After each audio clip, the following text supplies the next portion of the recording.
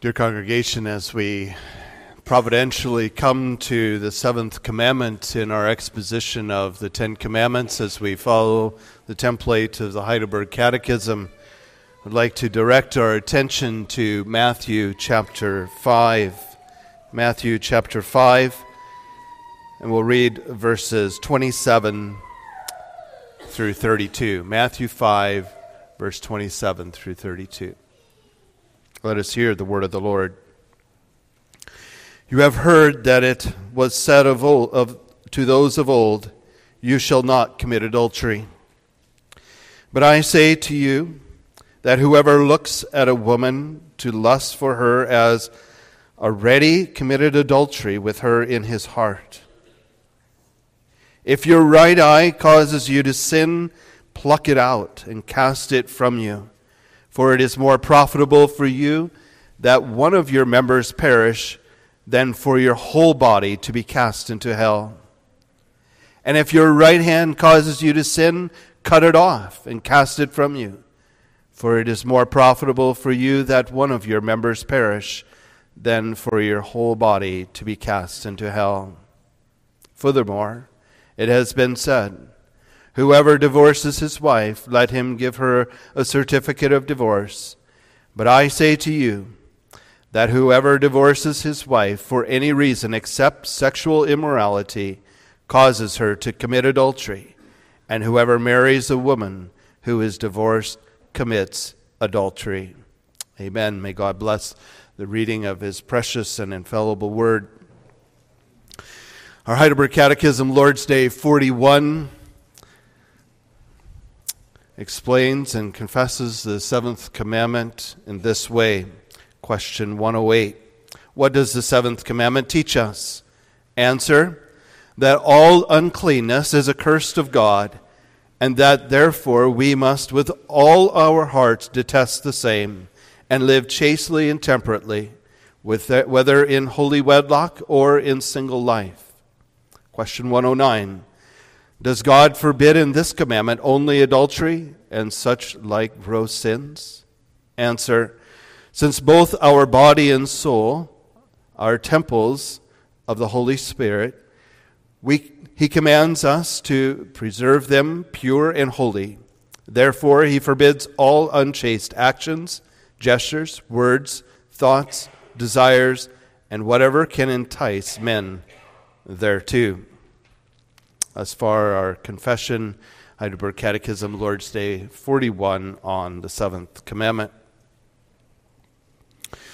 Dear congregation of our Lord Jesus Christ, sometimes Reformed churches and other churches who faithfully practice Christian discipline are accused of only having one commandment, namely the seventh commandment, you shall not commit adultery.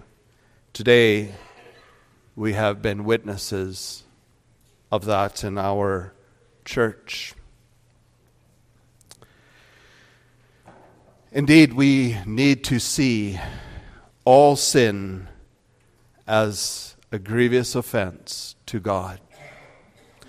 Sin which separates us from Him and demands His justice. However, there are certain sins that you simply can't hide. Sins that become public. Sins that have terrible consequences. And especially sins that are at the root of our passions, our desires, and our lust.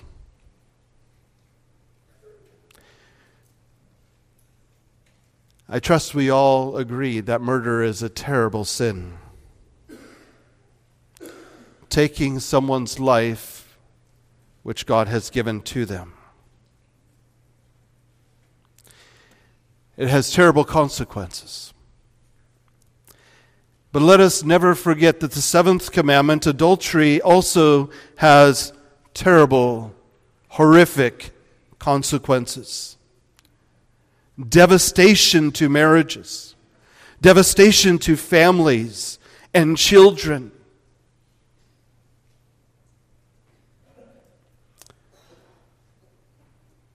The sins of rape and incest and prostitution and homosexuality all have grievous consequences that affect people's emotions, psychological state, spirituality, family, and those around them in society.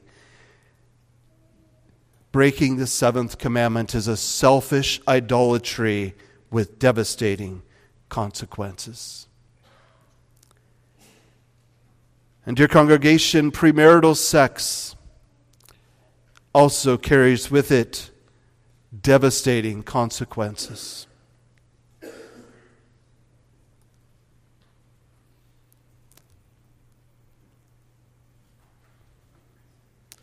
Something so celebrated in society, and maybe even among our youth, deprives future marriage partners of a person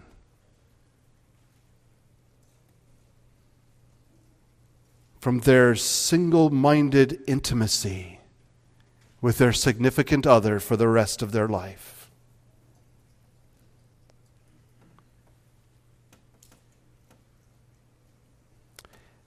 This is a social injustice against others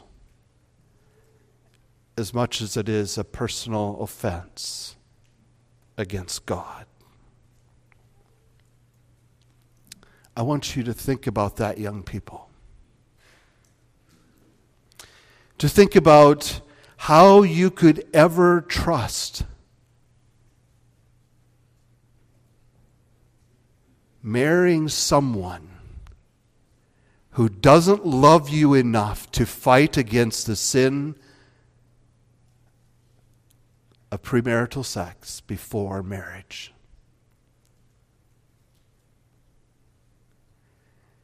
That person doesn't care about you at that time. Do you think you'll get married and he'll all of a sudden care about you?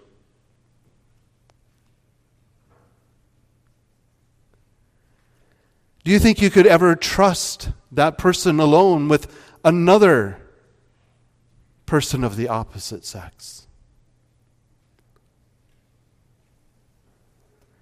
If they can't even fight against it with you and for you, how would they fight against it later?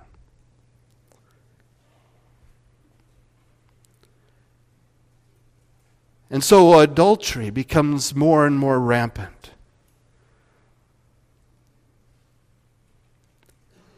Which has devastating consequences in families as marriages are broken down. Jesus himself saw the gross reality of broken down marriages because of adultery, and having such a high view of marriage even allows for divorcement when the marriage bonds are broken.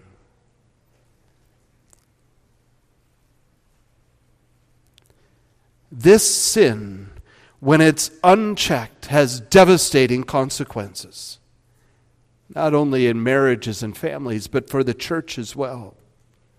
That leaven that leavens the whole lump is like a disease of cancer spreading rampantly. You find that especially in 1 Corinthians 5. As Paul exhorts them to deliver such a one who is living in sexual immorality to Satan for the care of the congregation.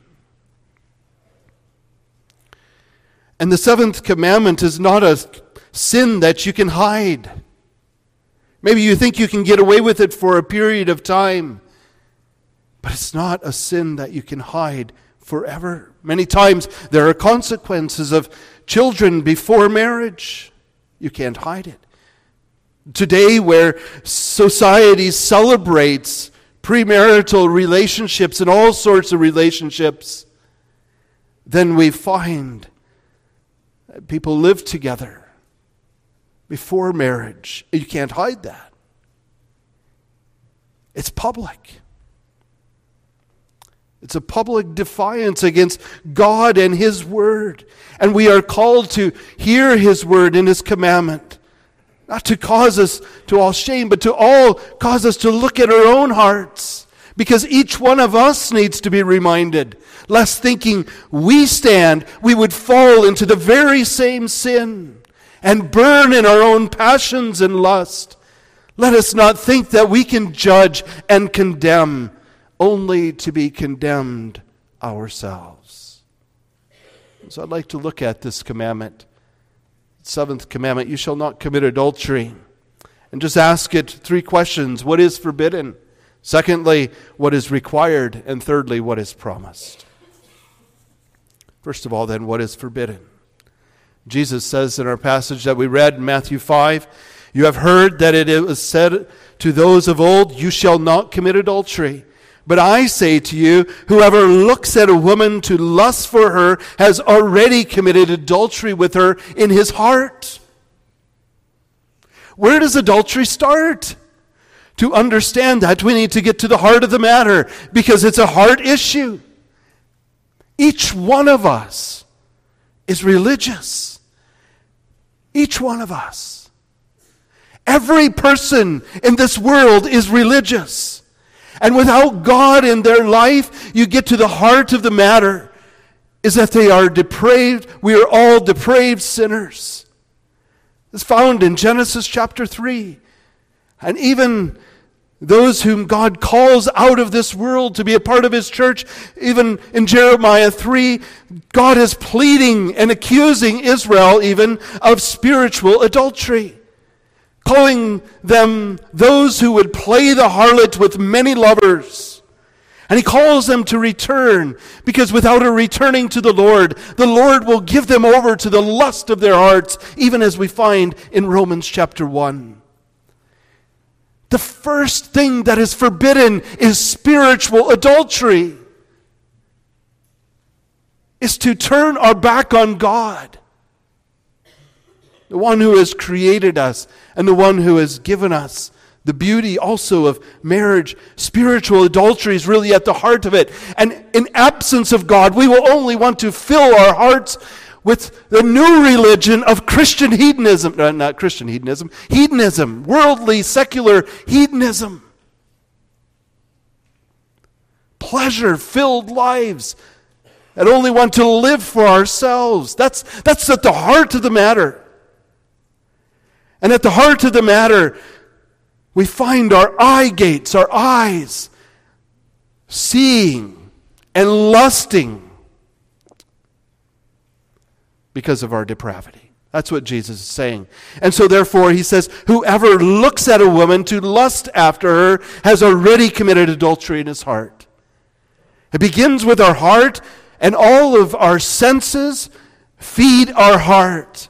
And it becomes a mental sin. A heart sin, a mental sin that is driven by our communication, our dress, our conversations, and our gestures even. As we seek to entice and flirt and tell disgusting jokes and try to make normal what is sanctified for the marriage. And that's why Paul in Ephesians 5 says, but fornication and all uncleanness or covetousness, he said, let it not be named once among you. Neither filthiness or foolish talking or jesting. These things aren't helpful. We need to recognize what's in our heart. We need to recognize what's coming into our minds through our looking, through our hearing, everything. Because the heart and the mind will influence how we act. As it's normalized, it will come out in our physical conduct. Hence, adultery, which is in the technical sense, I admit, is referring to intercourse between a man and a woman when one or both of them is married. However, fornication, which is broader sexual impurity, is also included in this commandment and clear throughout Scripture. And what we have done in our society was replace the God of the Bible and filled it with a new God and a new religion. The religion of sexual hedonism under the Greek god erotica. And this has led us to all kinds of difficulties and challenges in our society. Challenges that have led to premarital sex, rape, incest, homosexuality, bestiality, all of which the Bible clearly says that God abhors such sins. They're sinning against Him, sinning against His creation, sinning.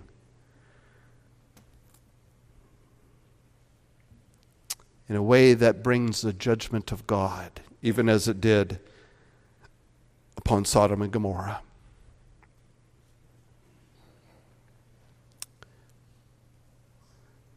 Don't forget that sexual hedonism is a spiritual religion. And it promises gratification and all kinds of pleasure, and only leaves a trail of brokenness, devastation, and eternal condemnation, as do all false religions. And you ask yourself, what would it be that causes people to walk away from God and to live in sin? And the answer we find in Genesis 3. Did God really say? Would God really be so unfair that He would deprive you of something good? And Satan comes and fills our minds with that, and people walk away from God to live in sin. What causes people to be filled with intolerable hate for those who cannot tolerate sin, even the breaking of the seventh commandment? And you find that in Genesis chapter 4 as Cain rises up against Abel. What causes people to want to educate and promote this sin in children beginning as early as 5 years old? What causes people to make laws to protect and promote this sin in our culture? And we read Ephesians 5 about the principalities and the powers and the workers of darkness. We don't war against flesh and blood, but against these principalities and powers. What causes people to make laws to protect and promote this sin in our culture? What causes people to look and then touch and then become enslaved to this sin? Isn't it the prince of darkness? What causes people to condone and celebrate this sin in our culture, even to steal the sign of God's mercy and faithfulness, the rainbow itself, and distort it and placard it even on children's cereal boxes and curriculum? His name is Satan, the prince of this world, the great deceiver, the one who organizes and encourages all the principalities and powers of this world. That's why God forbids sinning against the seventh commandment.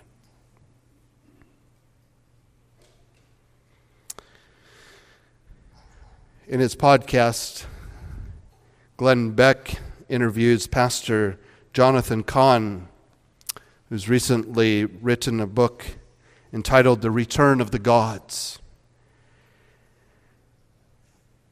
The podcast, you can listen to it yourself if you want a summary of the book, but also I haven't read the book itself, so I can't speak on behalf of it, but I did listen to the podcast. And the podcast is named Warning: What Happens to America When They Give Up God? And I'll just give you a quick summary, just a brief summary of the message that is portrayed. When we take God out of our society, there will always be a void, and that void will be filled with other gods. And he points back to Israel. The gods, they haven't changed. The religions, they haven't changed. They've been here since the beginning, since after the fall. And Baal, when Israel forsook God and pushed God out of their life, Baal came in. He was their provider. He was the one who would give them material blessings and so forth and so on. And then Baal wasn't enough, so they would take in the Asherah, the goddess of pleasure and hedonism. And then they would take in the god of Moloch, because they needed all of this materialism and this hedonism, but they had to sacrifice their children to this Moloch. And I think you get the point. I don't probably even have to do a whole lot of explanation as to how this fits into our day. When we push God out of our society, and we can say America's doing that, but aren't we even further along as Canada? And materialism and secularism has gripped us and formed new religions with new gods. Hedonism has gripped us. And all of these gods have come to the surface and have become even celebrated in our society, welcomed and praised in our society. Even to the point where we will offer our children on the altar, on the brazen hands of Moloch, to preserve our life and our lifestyle and our pleasures. May I ask you with all the love in my heart, dear congregation, is this what you want for you, your wife, your children, our church, and our society? We look back at Israel's history, and we tremble at the wrath of God against such sin. Is that what we want for us?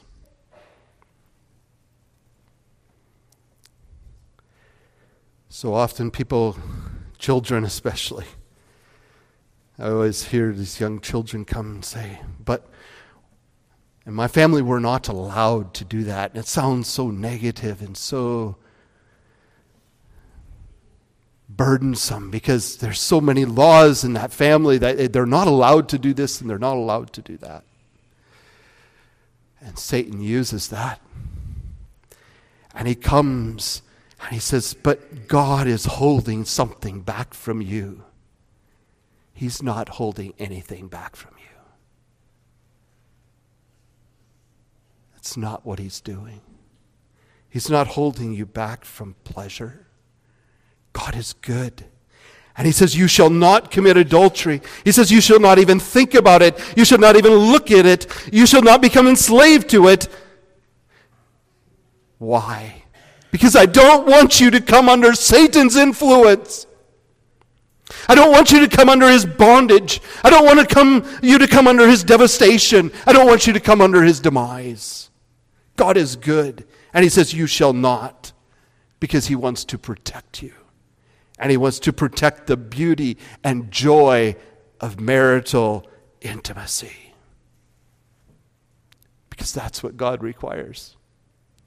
What is it that God requires in the seventh commandment? Well, first of all, he requires us to return to the Lord our God. And dear congregation, do you want to know something? The best way to protect your marriage against adultery is this, is to have a personal relationship with the Lord God. To be united together in the Lord. A happy marriage begins with Christ at its center. And that's also, young people, the best defense, a teenager, someone who's single, is to know Christ and to know that you belong to Him, both in body and soul. That you are united to Him and you are one flesh with Him. And that calls for a radical holiness, as Jesus says here in Matthew 5. He says, this is so radical. This is what's required of you. You have to be willing to take out your eye if it causes you to sin. If your right eye, he says, causes you to sin, pluck it out and cast it from you. It's more profitable for you that one of your members perish than your whole body perishes in hell. You have to realize that you are bought with a price. You have to realize that our bodies are members of Christ. How can I take myself, a member of Christ, and join together with a harlot or join together with something that God forbids? How can I take my eyes and make them part of harlotry? How can I take my lips and pronounce things of harlotry? How can I take my hands and hold things of harlotry? How can I make them members of a harlot? It would be better to cut it off. It would be better to have it plucked from you, because we're called to flee sexual impurity. Just like Joseph in Genesis 39, fleeing from Potiphar's wife, saying, how can I do this great wickedness, this great wicked sin against God?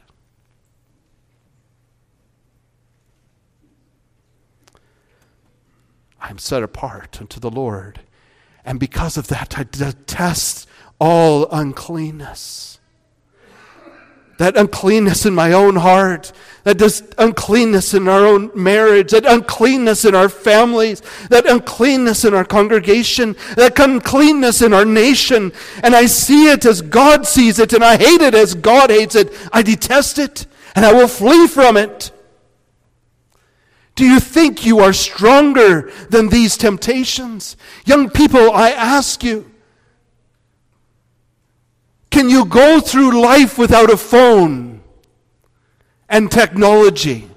If it means it keeps you from this sin, are you willing to break it? Cut it off. Radical holiness.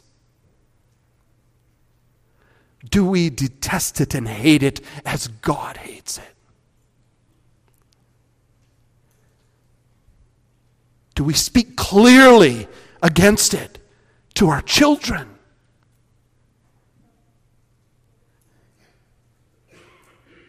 Do we tell them what the consequences of such sins are? And how that impacts your life?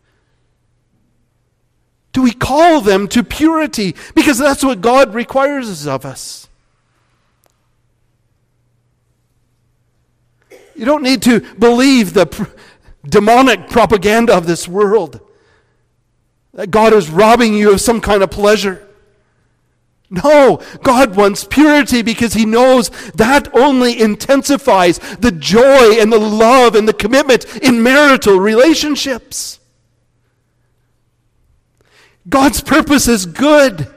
It's to guard us and to preserve us and to enhance something in marriage that is blessed by God, that is full of pleasure, and that is pure marital love.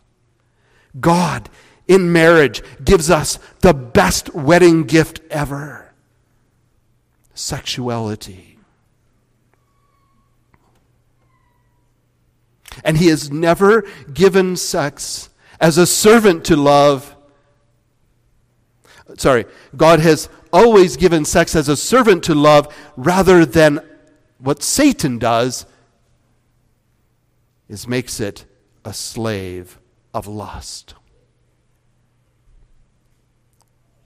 God intends sexuality for marriage, to serve marriage, because God has a high view of marriage. And that's also clear from Matthew 5. It requires that we stay together with our wives and our husbands. He says, verse 31, whoever divorces his wife, and let him give her a certificate of divorcement. But I say to you, whoever divorces his wife for any reason, and here God, such a high view of marriage, he says, there is one reason you can break a marriage, and that's through sexual immorality.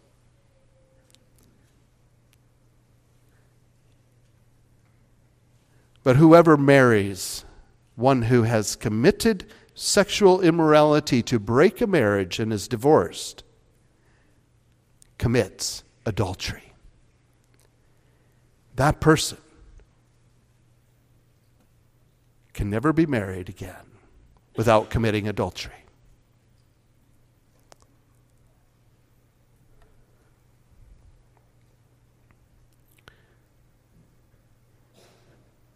To congregation, it's a solemn thing. God takes seriously His seventh commandment, and He requires purity and holiness in marriage. But He also has promises. Promises, the seventh commandment. Hear Jesus' words again. If your right eye causes you to sin, pluck it out and cast it from you, for it is more profitable for you that one of your members perish than for your whole body to be cast into hell.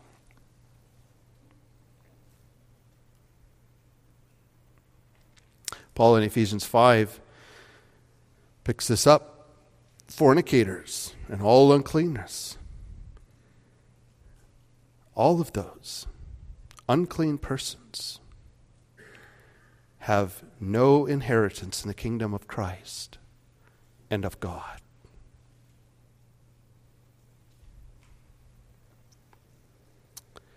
You see, Hebrews 13 verse 4, marriage is honorable in all, and the bed undefiled, but whoremongers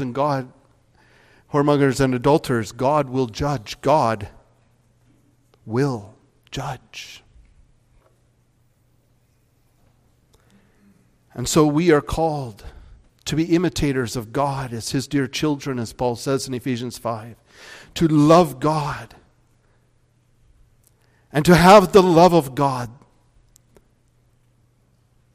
means we will cut it off.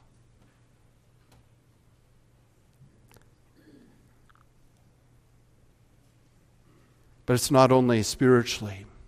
There's also practical wisdom here that you can find throughout the Proverbs. I'll let you look that up yourself. But I think of the practical wisdom of Job in Job 31. If my heart has been enticed by a woman, or if I have lurked at my neighbor's door, what does he say? Then let my wife grind for another, and let others bow down over her. For that would be wickedness. Yes, it would be iniquity deserving of judgment. For that would be a fire that consumes to destruction and would root out all my increase. God judges in this life and in the next all who live in sexual impurity.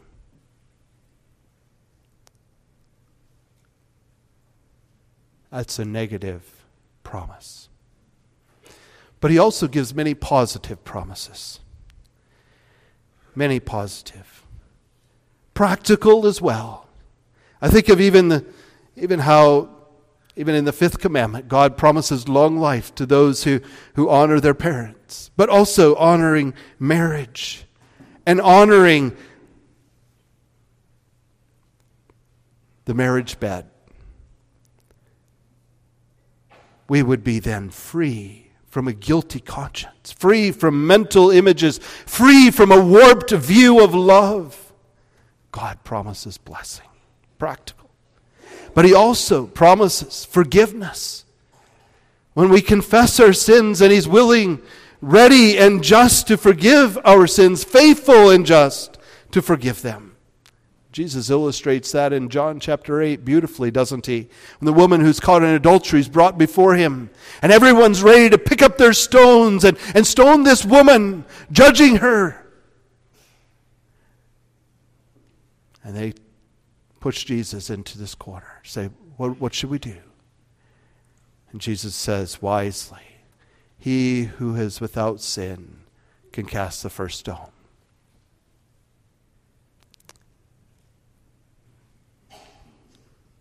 Dear congregation, we had a solemn announcement this morning. I hope there isn't any single person here present that is willing to pick up a stone. Because when we put our hand in our own bosom, we have all sinned and come short of God's glory. We have sinned against the seventh commandment.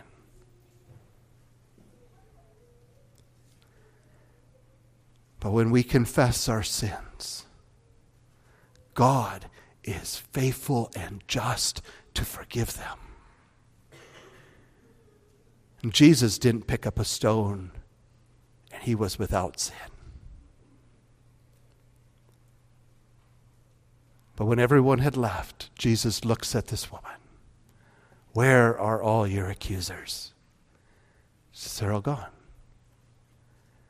Well, then I don't accuse you either. Go and sin no more. I am the light of the world. And that light, it exposes, yes, the darkness, but it also gives light.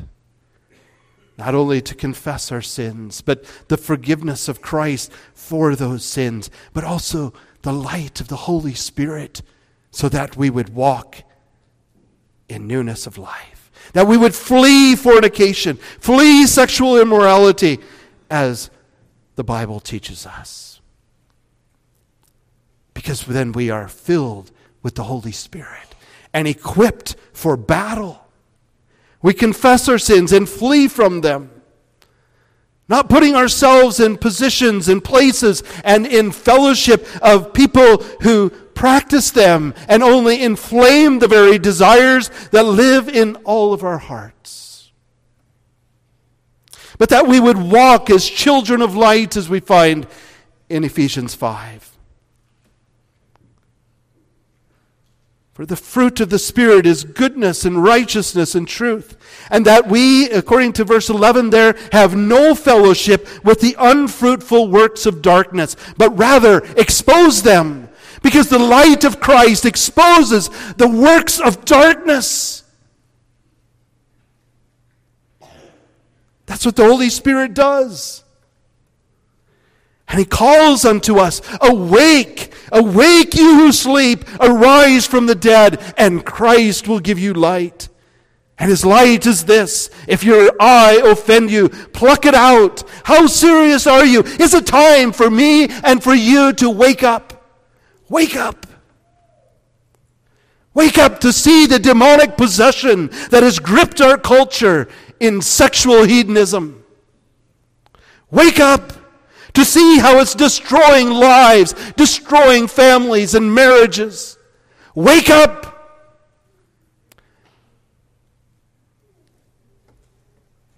Wake up. If being filled with the Spirit and equipped to flee and fight against fornication is something that is negative to you rather than positive, then you especially, we need to be shaken out of our sleep. If you think that God is too radical about this commandment and we should just kind of overlook it, then we need to be shaken out of our sleep. Wake up. Wake up and provide accountability, exhorting one another, encouraging one another, providing accountability for your children, and children willing to embrace that accountability for the salvation of your own soul and for the good of your own life. The Holy Spirit uses these means. Wake up. We need mentors today for our young people who are thrown into this world that is captivated by the demonic hedonism that permeates it. Wake up. Wake up. God is providing these things for us that we would use it. Wake up to training and discipling our hearts, our minds, and our bodies. Wake up. There's means that God has given to positively reinforce our positions. He's given us prayer and fasting.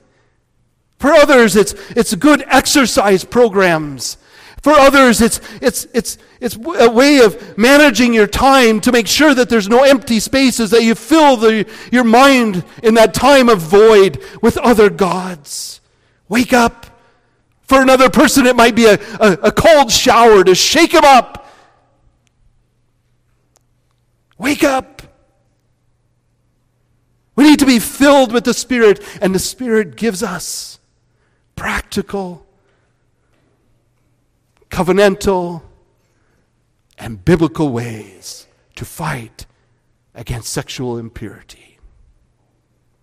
Wake up, and wake up to the most glorious promise of all, that when this weary night is past and we awake with the Lord, that we will awake to the marriage supper of the Lamb. Wake up. Wake up and consider what it means to be eternally married to Jesus Christ. Wake up to appreciate the glorious marriage that Christ has for his church. And all of the brokenness around us, we as his bride are redeemed to a marriage. Jeremiah 3, even though God is accusing them of harlotry, he says, return to me because I am married to you. And we are called to be preparing for that marriage at the feast, marriage feast of the Lamb. To be clothed in white, yes, the white righteous robes of Christ's righteousness, but also through the Holy Spirit's transforming work, conforming us to the very image of Christ, that we might be married to him forever and ever.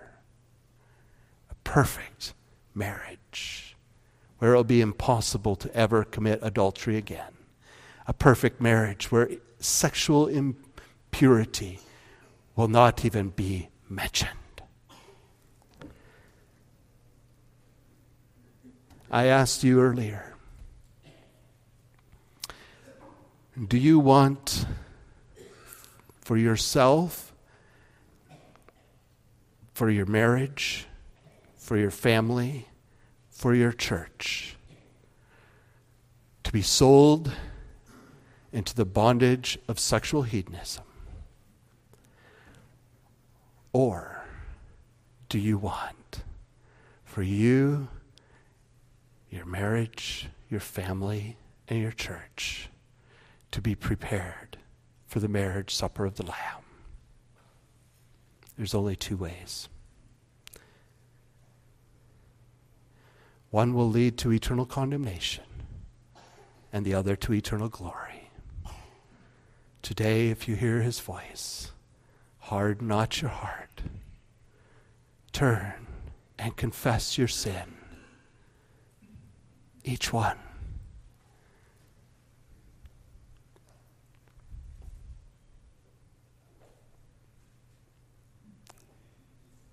And Christ will give you light. Amen.